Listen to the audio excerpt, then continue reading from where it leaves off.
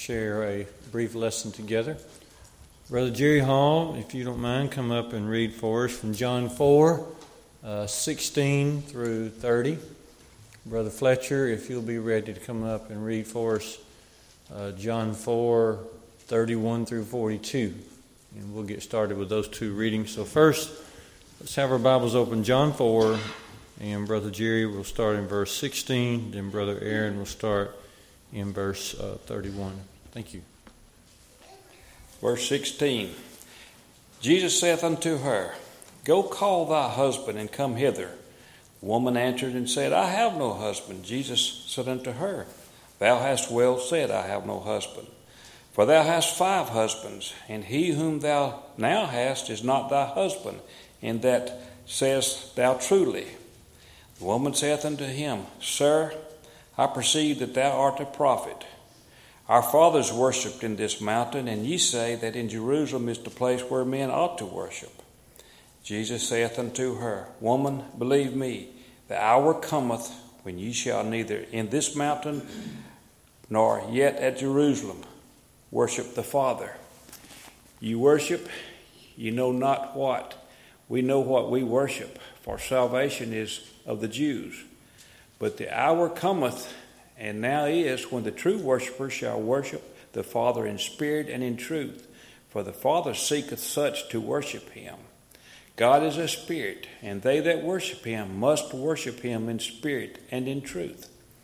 The woman saith unto him, I know that Messiah cometh, which is called Christ.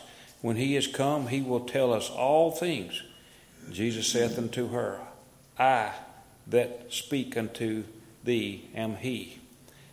And upon this came his disciples and marveled at as he talked with the woman. Yet no man said, What seekest thou? Why talkest thou with her? The woman then left her water pot and went her way into the city and said to the men, Come, see a man which told me all things that ever I did. Is this not the Christ? Then they went out of the city and came unto him.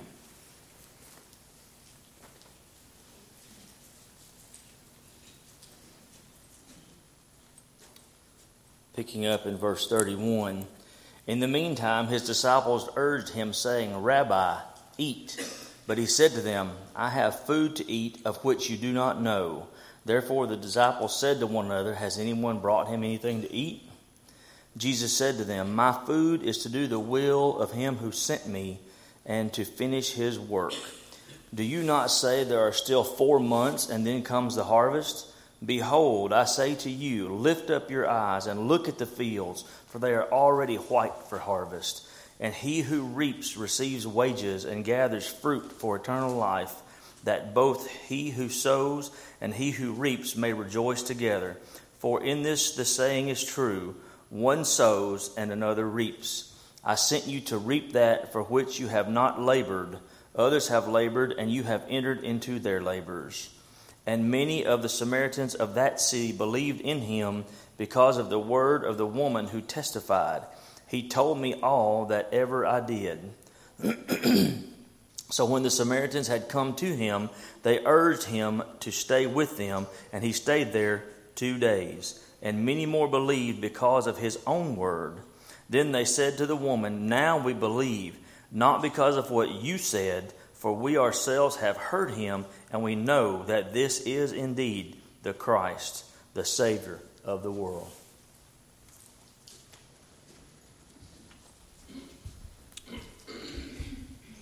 From John 4 this evening, we want to focus on how to share the living water with other people. We focused, of course, this morning on the living water. We tried to identify what that is. We tried to see the quality, the goodness of that water. We also endeavored to see many other matters in regard to that water. We wanted to focus this morning on the one who provides that water and the importance of being thirsty for that water and to see sin in our own lives. So let's go back into the text this evening. and think about what are some thoughts? What are some thoughts? How can I better share the living water with other people? So I've got 3 categories in mind. Some personal meditations, and then some mental preparations that need to be involved, and then some practical tips. And so let's think along those lines for just a few minutes. Let's begin. If we're going to share the good news, the living water, we've got to take a hard look at ourselves. That begins with me, number 1. Here are some personal meditations from John 4. First, deep down in our heart, we must believe that the gospel is for everyone. Deep down in our heart, that is, we must believe that God wants us to be involved in sharing the good news with as many people as possible every single day of the week, as long as we have breath left in our body. We must believe that. John 4, verse 4, notice that it says that Jesus must needs pass through Samaria. More modern versions would just simply say, well, he had to, but the original language there is pretty powerful. The intensity of those verbs are powerful. In other words, he must do this, okay, according to the Father's will, according to the time he had left on earth. He must go through Samaria to show that the gospel is for those folks as well. Many of the Jews looked down upon the Samaritans. The Samaritans were looked upon as kind of a mixed race. This goes all the way back to the time when the northern kingdom of Israel was taken away into Assyrian captivity, and many of God's people ended up camping there. They ended up settling there, and they married the people of that land. And even some took on the gods of that land, and they became Samaritans. I think it's, you can check me on this, something like 2 Kings 17:29, I believe is the place where Samaritans, the word Samaritan is used back in those days. Okay. The Jews looked down upon this mixed race, and they would look to them as not really servants of God. And so Jesus comes, and in his mind, he must pass through here to show forever that the gospel is for all. He must needs. The word must is often used in reference to Jesus' ministry. Luke 2:49, when Jesus is 12 years old, he said to his parents, he said, did you not know I must be about my Father's business?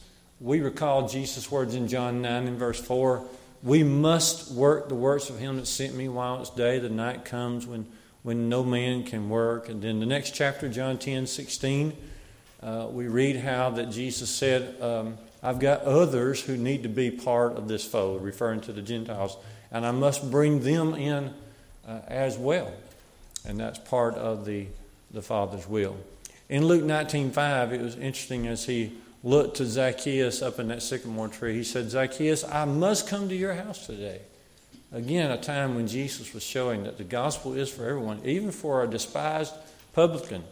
The gospel is for all. In Luke 4:43, Jesus told those close to his hometown of Nazareth, he said, I've got to go to other cities. I must preach the good tidings to other cities as well, because this is the reason, for this purpose the Father has sent me into the world. And so Jesus had a divine obligation that he felt in his heart to come through Samaria. And this shows us how important it is that we refer to and that we think about that God wants everybody to have an opportunity to hear the gospel. That means it means everybody. That means we think about and pray about people way over in East Africa, and we pray for people in Hawaii, but we talk to people, as many people as possible. That person at the grocery store, that person at the doctor's office, that person that comes by your office, that person that you see at the gas station, any person that you see at any time, we must begin. We must have to. We must see them as souls that God wants to be in heaven with Him. We must take on the heart of God.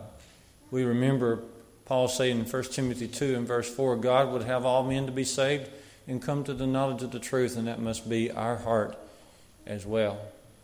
Now, here in John 4, Jesus is going to break down 3 barriers. Okay. There is the racial bigotry that he is seeking to break down because the gospel is for all. Also, as you notice in the reading, that when the disciples come back from buying food in the town and come back, they marveled that Jesus was talking with a woman. Okay. And that kind of barrier that the Jews had built up about not even speaking with a woman in public, that was very unnecessary. Very unnecessary. That had become a tradition, and that needed to be erased as well. And then the third big barrier that Jesus sought to erase was, of course, the sin barrier. This Samaritan woman, as Jerry was reading for us, she's been involved in sin, but Jesus is opening up the door for her. As she will repent, she can go to work for him, which she obviously did. Okay. So the gospel is for all. We must believe down deep in the recesses of our heart that is true. That is true. Notice that Jesus says, going back to our passage this morning, John 4:14, he said, whoever drinks of this water that I give him shall never thirst again. Notice the word whoever. Whoever. That's the ideal of the Lord. Whoever. Okay.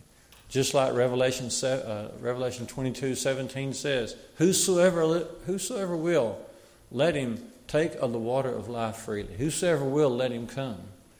And that's the thrust of the gospel. Jesus, in a great invitation, says in Matthew 11:28, all ye that labor and are heavy laden, come unto me, all of you. All of you. Gospel must be for all. Do I really believe that? Do I truly, sincerely, deep down believe that this ought to be my life's purpose? And so it's a great meditation for us to stop and consider. Remember, Hebrews 2:9 says that Jesus tasted death for every man, for every person on earth. We must continually remember that. We must bring that up in prayer as we tell the Lord, Lord, I remember this. I know you died for everyone. Help me. Lord, lead me to some soul today. Paul said in Romans 1 and verse 14, I am a debtor. When Paul said that, he simply means I'm under heavy obligation to the Greeks, to the barbarians, to the wise, to the unwise. And you folks at Rome, I've not been there yet, he was saying, but I'm headed there because I'm ready to come preach the gospel to you as well. Galatians 3:28 says, there's neither Jew nor Greek, neither bond nor free, neither male nor female. We are all one in Christ Jesus.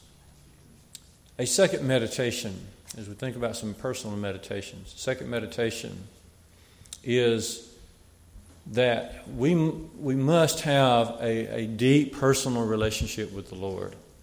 Okay, that bomb we talked about this morning, how that the Lord dropped a bomb on her and told her that he was and is the Messiah, John 4:25 and 26.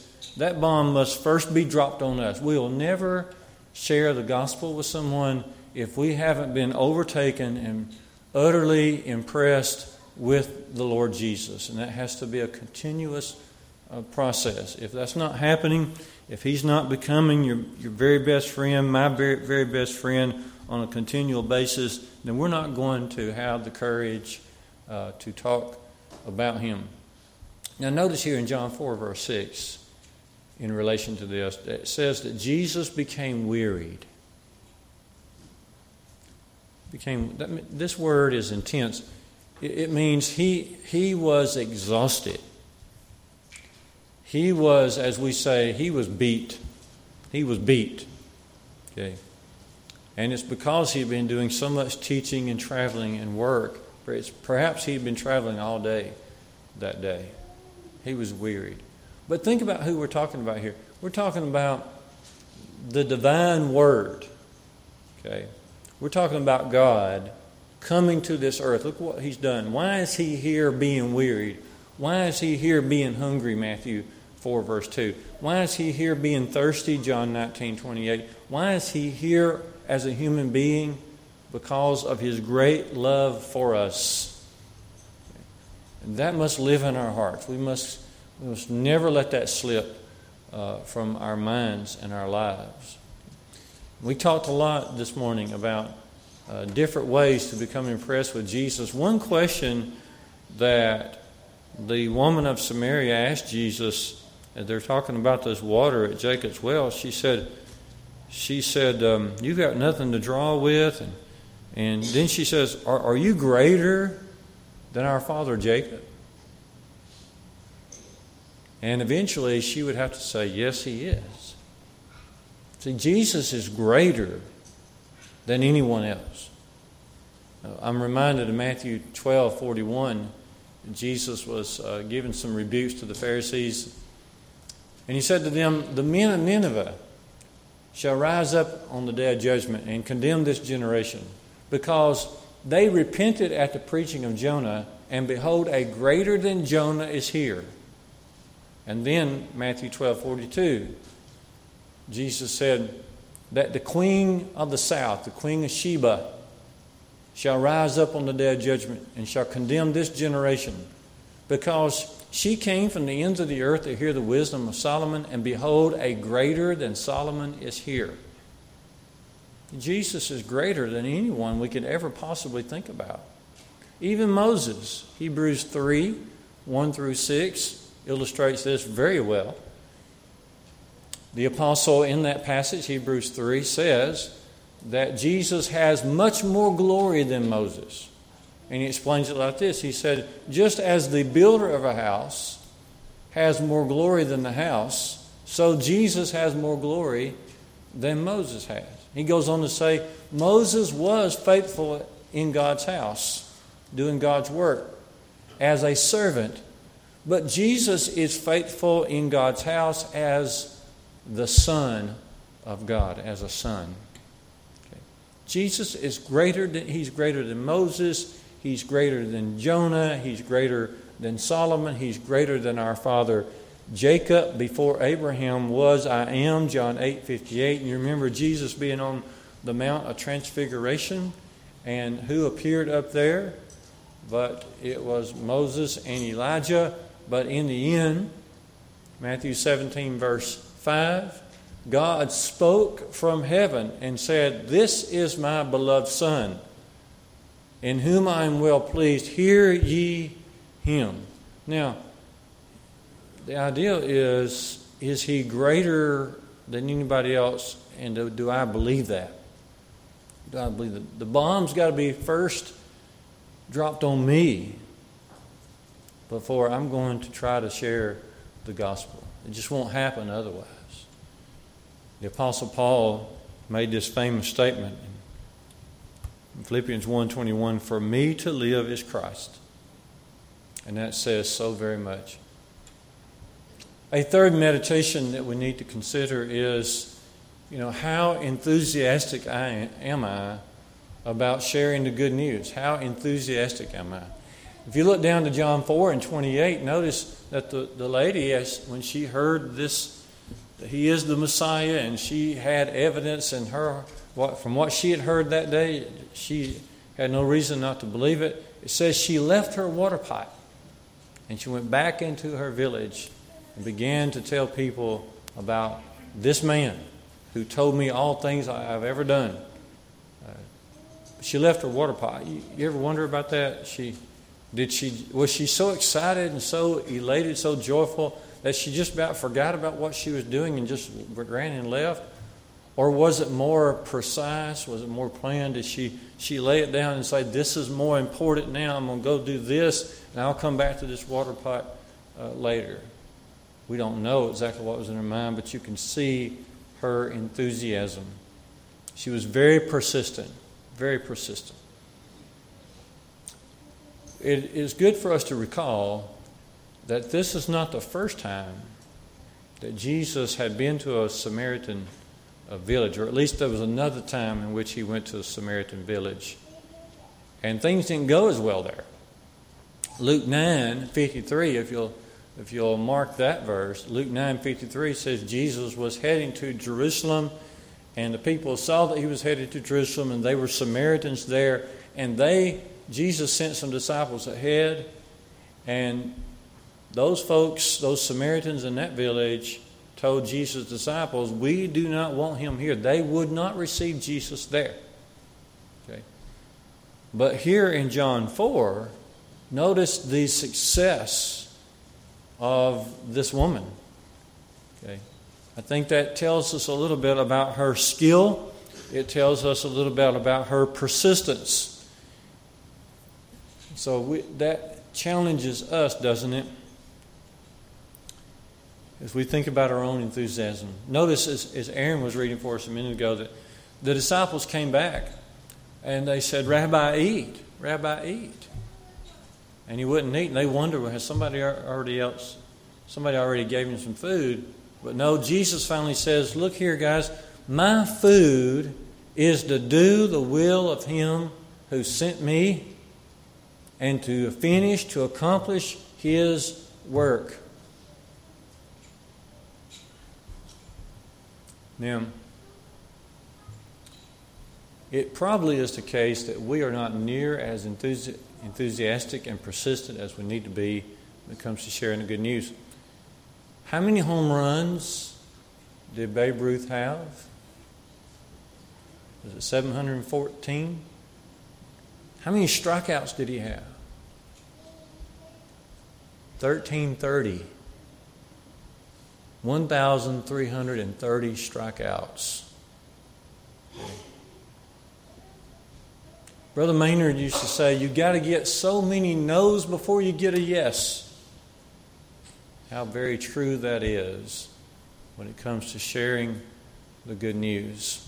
So as we look at some personal meditations for each of us, think about the gospel is for all. Jesus ought to be impressive to us first. And then what about our enthusiasm? And then another meditation is think about our eyes. Are our eyes on the human crop? That's what Jesus goes on to say in Luke 4:35. He said, lift up your eyes. Look upon the fields. They're already white on the harvest. Jesus is trying to get his disciples to see what he had just said. He said, my food is to do the will of him who sent me, and to do his will and to finish his work, to accomplish his work. And by the way, that involves people. Okay. And probably, since the woman was doing her work so well, probably you could lift up your eyes and look and just see the Samaritans coming out from their homes and their places of work and coming toward Jesus. Jesus said, look at this.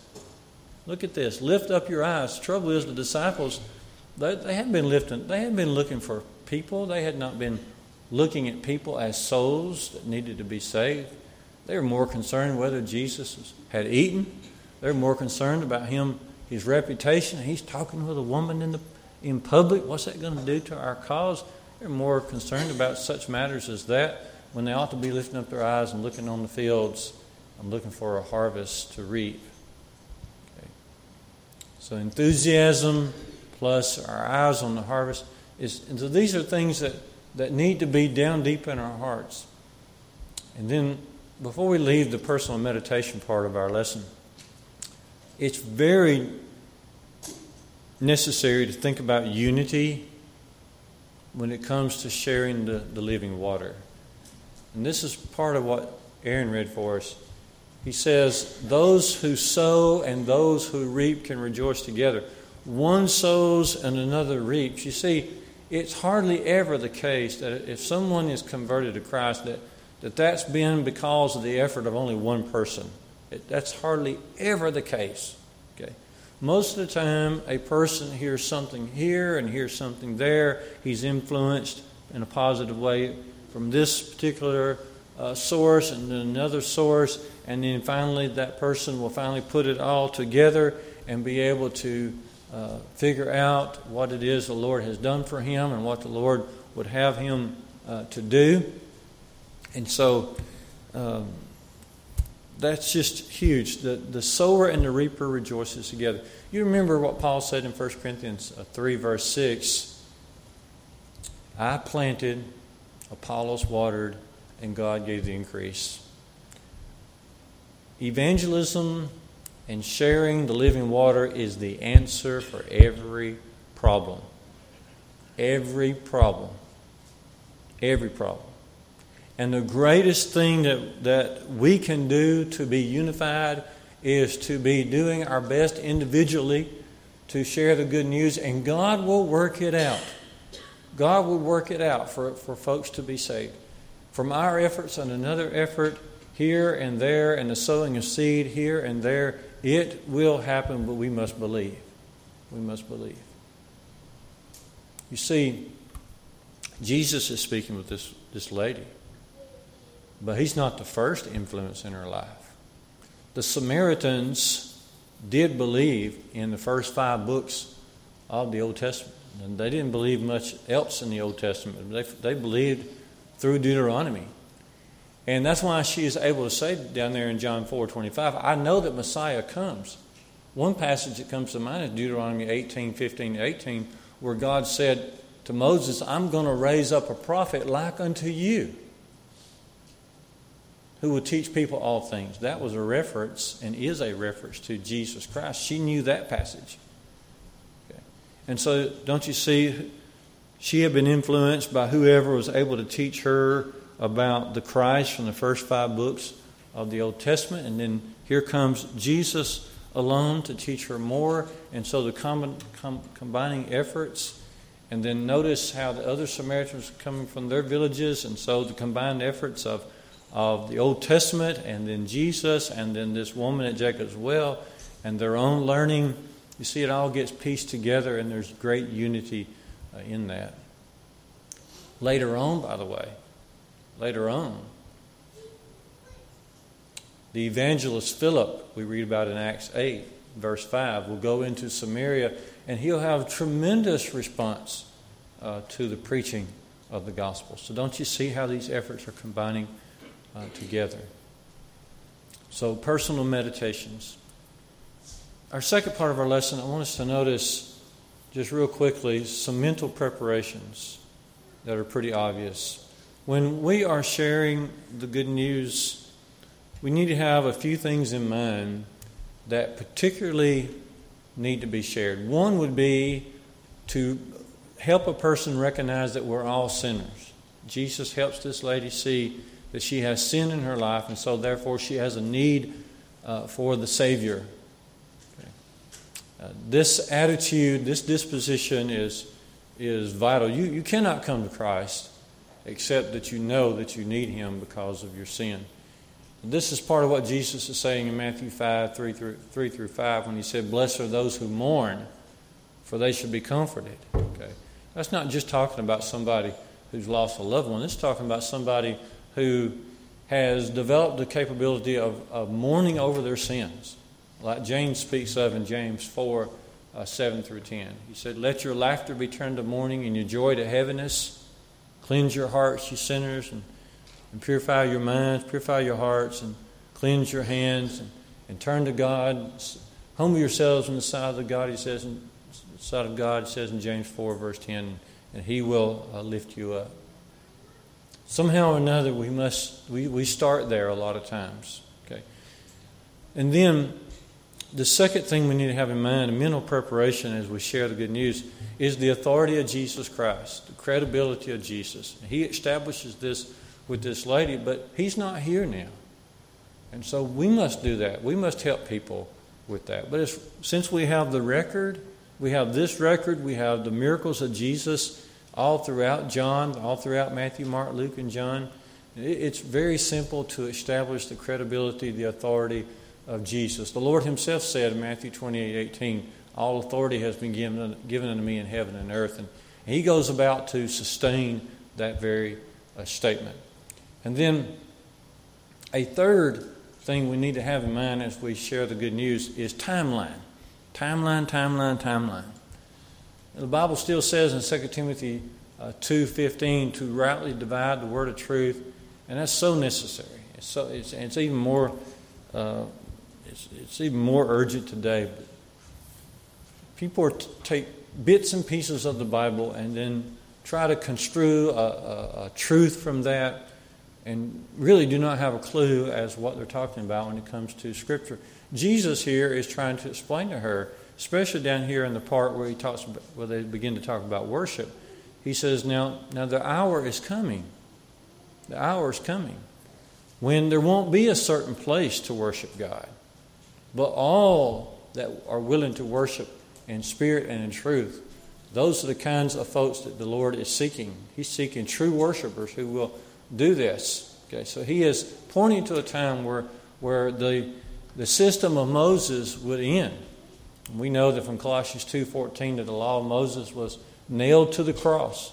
There's coming a change, coming a time. The hour is coming. He even says there in that context that salvation is of the Jews. So see, the timeline goes backwards and forwards.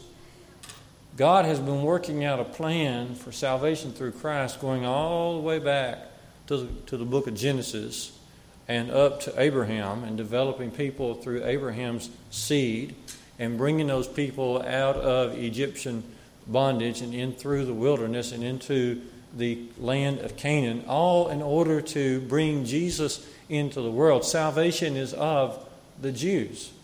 So we must have in our mental preparation, in our studies, at least these three things, okay?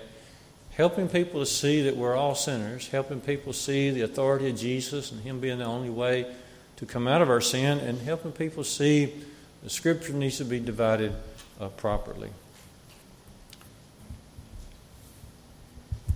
Sometimes this seems overwhelming, but this is the reason why our elders have been so wise to purchase materials like this here that we've looked at before, the Jewel Mueller Visualized Bible Study Series.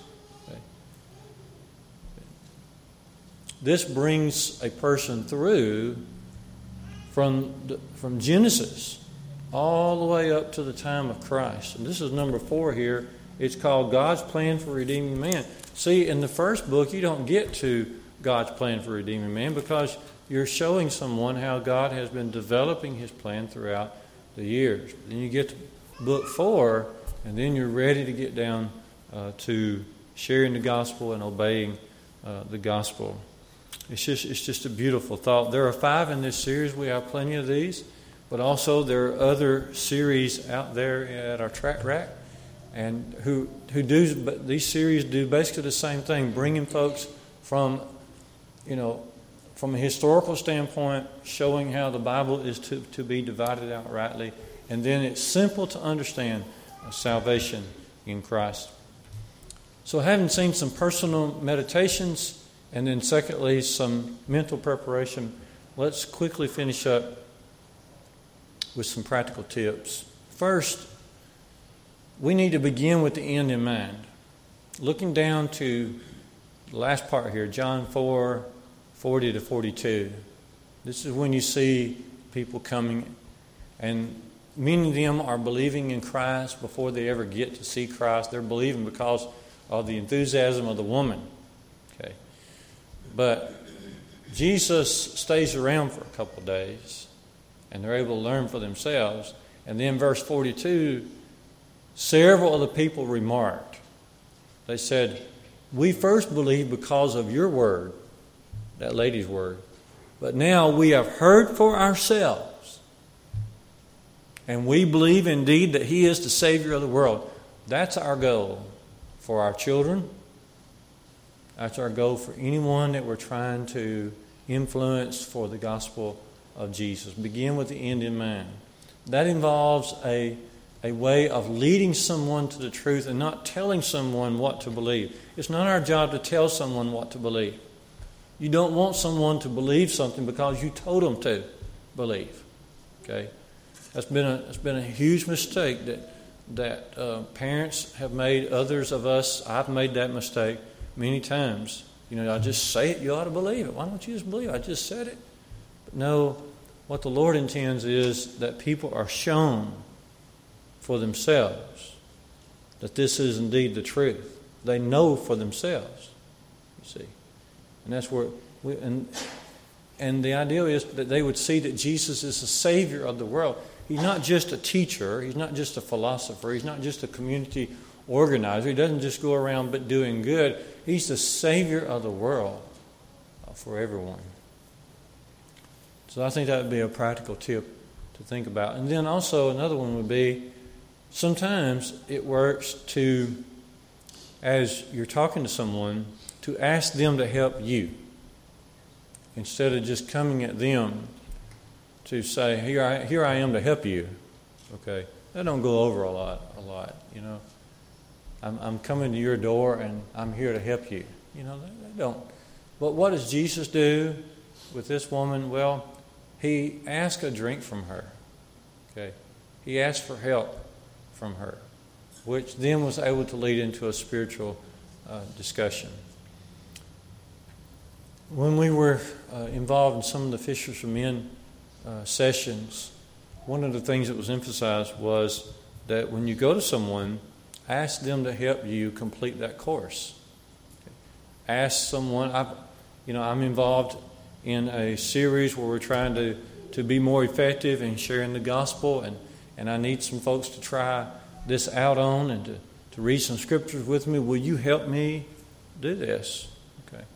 Or you can say to someone, and very honestly, sincerely, you can say to someone, look, I'm trying to be a better Christian. And part of being a better Christian is learning to share scriptures and saying it in an effective way. Would you mind sitting down with me and helping me with that? And so petitioning someone for help might be a practical suggestion. Another practical tip is to get in the habit of taking the conversation to a higher level. Jesus does this beautifully, doesn't he? Just incredible, especially here in John 4. I mean, he talks about a gift, so there are gifts and then there's the gift, right? John 4:10, if you knew the gift of God, okay. So it's a beautiful way of talking to someone. If someone's talking about receiving a gift or a birthday or Christmas or anniversary or whatever, then perhaps you can go from just a regular old gift to the very gift of God, the gift of salvation. Okay. And he talks about, just regular old physical water, and now he turns that into talking about the living water. John 6:35, Jesus said, I am the bread of life. Okay. And he that hungers can come to me and never hunger or thirst anymore. Jesus is talking to his disciples there in John 4:31 about food. They come back talking about food. Have you eaten? Have you eaten? And Jesus said, well, my food is to do the will of him who sent me. Okay. He begins to talk about a harvest. There's harvest and then there's the harvest. Okay. So if we can get in a habit of raising the conversation. If we don't get in the habit of spiritual conversations, then we'll never share the good news. The good news is a spiritual subject. Okay? And just talking to someone about everyday innocent matters is fine, but when will we ever begin to make the transition to talking about spiritual matters? No one is converted unless you make the transition to that higher level of conversing. I think sometimes we're too worried about being looked upon as some kind of spiritual nut. And isn't that okay? Isn't that okay? What if someone thinks that we're some kind of a spiritual radical? That's not the worst thing that can be said about you. Is the worst thing that can be said about you is that you want to stick to the Bible and go about the Bible? I declare to you there are worse things that can be said about you for sure. Okay. And so petitioning for help and taking it to a higher level of conversation, and also remembering that all we have to do is go one at a time. Just one at a time. Jesus in John 3 had spent quite a bit of time just with one person, Nicodemus. But that did a tremendous amount of good for the future. And now look at this lady. He spent this amount of time on this day with one Samaritan lady. But look what good that did. God pulled Philip, when he was in Samaria, away from a bunch of Samaritans all the way over to a single traveling Ethiopian eunuch. one-on-one. One-on-one. Let's not forget, let's just do this one at a time. That's all you got to do. Focus on one person at a time.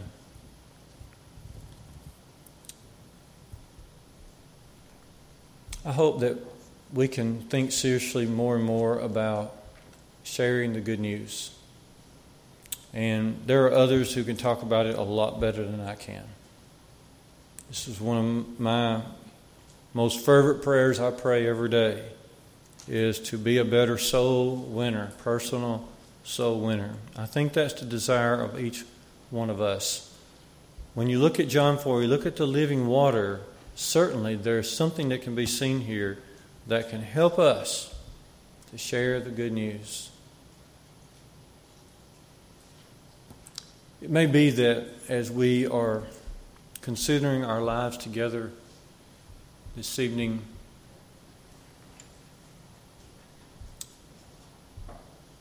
the overriding thought of just the greatness of Jesus, it's very possible for that just to come rushing back into our hearts. It did for me as I was looking at this. We've been studying this all week long at Bible camp. Our theme was living water. And that over and over again as we read and we read and we read in the Gospel of John, it just kept coming to me, the one who provides the water. If we're not impressed with that one, if we're not giving our life to that one, then all else is in vain. Can we assist one another this evening with any gospel need? Please make your wants, your wishes known right now as we stand together, as we sing. Brother Paul.